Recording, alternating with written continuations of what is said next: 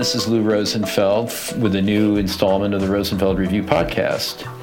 And I am talking today with Jack Moffett. Hi, Jack. How you doing? Hi, Lou. I'm doing well. Thanks for having me on. Glad to have you. Jack is someone many of you know from his book, Bridging UX and Web Development, came out a couple of years back.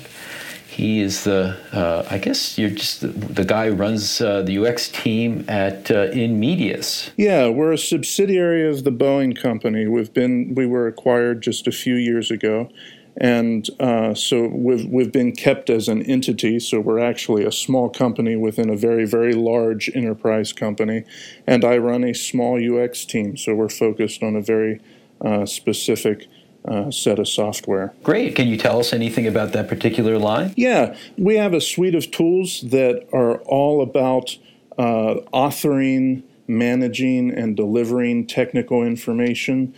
So think like maintenance manuals specifically for airplanes.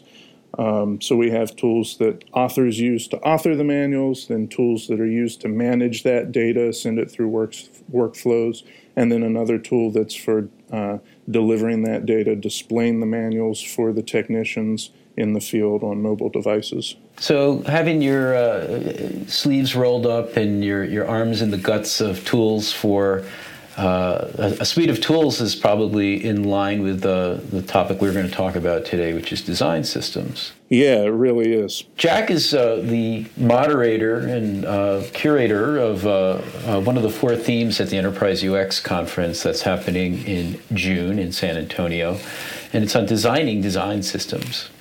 And Jack is working with 3 presenters. They've been talking for months already about what they're going to present on. And the 3 people are Nathan Curtis of 8Shapes, Dawn Needy of Intuit, Nalini Kattamraju of Salesforce. And their 3 talks are all on design systems. So, I have an answer to this question, but I think yours would be far more interesting. What is it about design systems that is generating so much interest?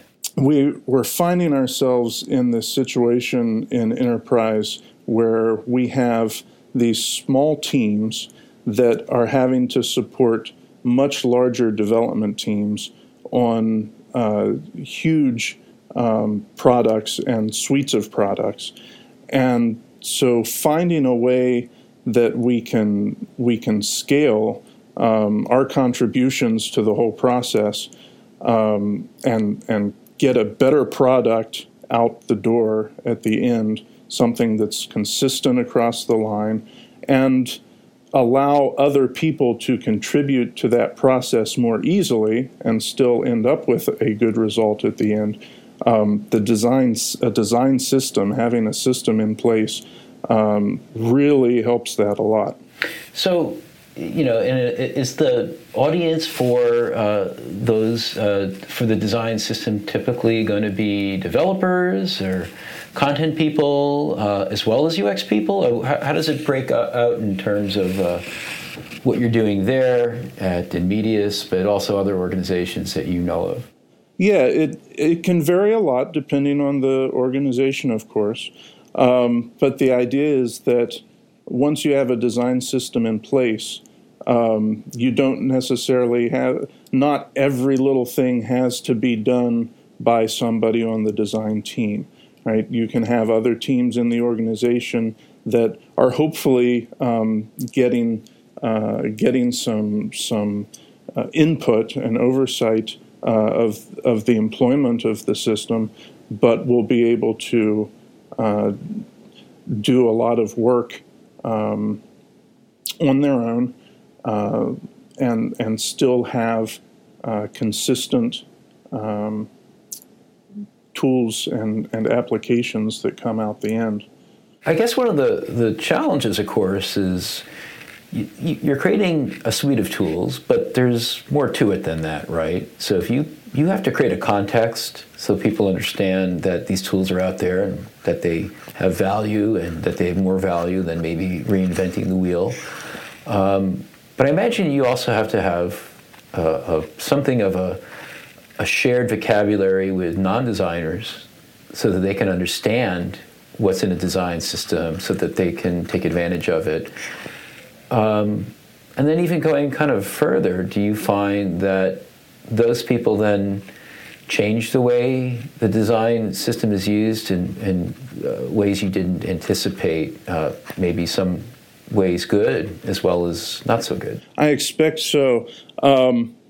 It's actually one of the things that Nalini is going to be covering a lot in her talk. She's going to be looking at it from sort of from a sociology standpoint.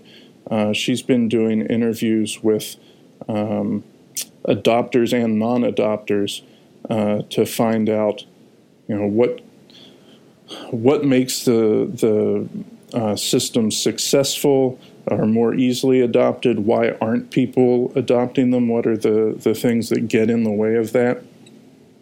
In my own organization, one of the reasons why this theme is really interesting to me right now is that we're right in the middle of building our own system. We're in the thick of it, and we're doing some redesign on some products, which isn't something you get to do very often. And we're building out a design system from scratch. And so one of the things that we're really doing right now is working tightly with the developers to make sure that it's not just something that we can use, but that it fits into their workflow and that they can be consumers of. And so one of the things that helps that's a really important part of the design system is the documentation of the system and how you make that available to them, how people can access it, and companies like Salesforce and like Intuit that Nalini and Don work at, is that they've published on a website the complete design system with all of the rules and guides on how to incorporate the components. So maybe walk me through this a little bit, because I don't work in an enterprise setting. How do they approach and start the process of socializing the design system in the first place? Is that a kind of missionary type of work where it just means grinding out conversations at a grassroots level, or are there typically maybe broader organizational initiatives that have the sponsorship of senior people? Yeah, there's a lot of socializing that has to go on, and it's probably more of an issue at other companies than mine, because, like I said, while we're part of Boeing, we're still a pretty small group. And so it hasn't been too difficult for me to get buy-in from everybody. Everybody seems to see the benefits of it, and I really didn't have any resistance myself, which is a good thing. But yeah, that's something that's definitely going to be covered during the talks at the conference about who are all of the people, who are the stakeholders in this, and what are their concerns with it? How do you show the benefits of it and get buy-in from all of them? I've got to think that the sense of ownership is not only something that changes over time, but that design people who may have developed the design system from the outset have to be prepared to begin sharing and ultimately giving up ownership for it to be important and used and believed in organizationally. It can't just be something that those design people run. Am I right? Or right. And what does it mean to be a designer when you have a system in place, right? I mean, I'm used to being this creative person where I'm coming up with new solutions and better ways of doing things. And so even among the designers, there could be some reluctance to do this kind of thing, because once you put a system in place and you have these standards that you're expected to follow,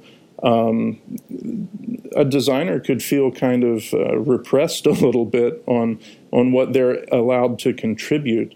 And so where do you get the balance between having those standards and still having the ability to make improvements and keep not just maintaining the system, but improving it going forward. So I know that Nathan Curtis's talk is touching on sustainability, and I know he's a little different than the other speakers in that he's taken a crack at design systems as a consultant rather than someone who's in-house. Right. Is that kind of what he's getting at in terms of sustainability taking the form of helping more people get a stake in ownership, or is it something else? Yeah, I think he's going to be looking at it from start to finish, right? How do you get started? How do you build that ecosystem for it, right? Who's going to be building it? Who's going to be maintaining it? Who's going to be sustaining it? What are all of the things that the organization has to do to put that in place? And one of the big points that he's been making recently is that an organization needs to consider the design system as a tool that they're funding. Is that analogous to, let's say, funding a large enterprise software acquisition? Either acquiring or building yourself. Just the fact that it's something that you're investing in, right? That you need to put effort into it, and that you can expect to have some benefits coming from that. Okay. And is that a change in perspective from how they often see it now? Yeah, I think so. Right now, the service that the design team or the UX team provides within the organization, again, depending on the organization and the way it's set up, sometimes it's seen as a cost. If your UX team acts in a consultant fashion to projects within the organization. Sometimes it's just seen as a skill set, right? And so the products of that, the documentation or the specifications, the design work, it's just seen as artifacts of the process, right? But a design system really becomes much more than that. It's something that carries through much farther. It really does become a tool that the entire organization is able to use to increase the speed at which they're able to produce software, increase the quality of the software that they're producing. So it's, and the maintenance of it is a little more involved as well. So it's going to take a little bit more investment. That's exciting because it sounds like that's one of those opportunities for design to kind of transform from something perceived as a ambiguous service to something that's more of a concrete product and that has more concrete value. So that's an interesting transition, and we're always looking for opportunities to do that in the design world. So that's great to see. Are there any in the conversations you've had with Nalini and Dawn and Nathan? Are there any kind of common I don't want to say whines, but complaints maybe about where design systems tend to get tripped up the most, and maybe they've even got some solutions to helping people out through those barriers for design systems? Yeah, I'm sure they do, and that's not an area that we've particularly discussed a lot so far to this point. Clearly, it's going to be just a fantastic set of talks. I really like how the three of them are coming from very different perspectives. And I will say that we didn't have as much attention devoted to design systems at the first Enterprise UX. We had one talk by Dave Cronin at GE, and I don't want to say it was the best talk because there were pretty much all really strong talks, but it was one that Dave even ran a little long, and I think we could have left him up there for another 20 minutes and people would have been very happy because it's such an important topic. And I'm so happy to have you and the three speakers diving even deeper into the theme this June in San Antonio. I'm looking forward to seeing you there and hearing more from the three of them. Yeah, it's a great group with really great experience and, as you said, an array of viewpoints. So we're going to get some really good coverage of the topic overall. I know you shared with me that David Cronin's talk was kind of the origin point for this theme. And one of the things that he said towards the end of his talk was that sort of their next goal at GE was to move into what he called full stack components, right? Where it wasn't just about the HTML, the CSS, the parts that the design team typically produces, but that it involves a much more integrated, much more integration with the development stack, so that you've got the JavaScript in there and you've got other stuff. And that's one of the things that Don is really going to be talking about, this idea of a full stack component that's involving an API and analytics and so forth, which is really exciting stuff. Well, it gets better and better, and who knows, maybe the 2017 conference will have something dedicated to full stack design systems. We'll see. In the meantime, I appreciate you spending time with us today, Jack. Oh, happy to do it, Lou. Really looking forward to the conference. Well, we'll see you in San Antonio, June 8th through 10th for Enterprise UX 2016, and thanks again. Thank you.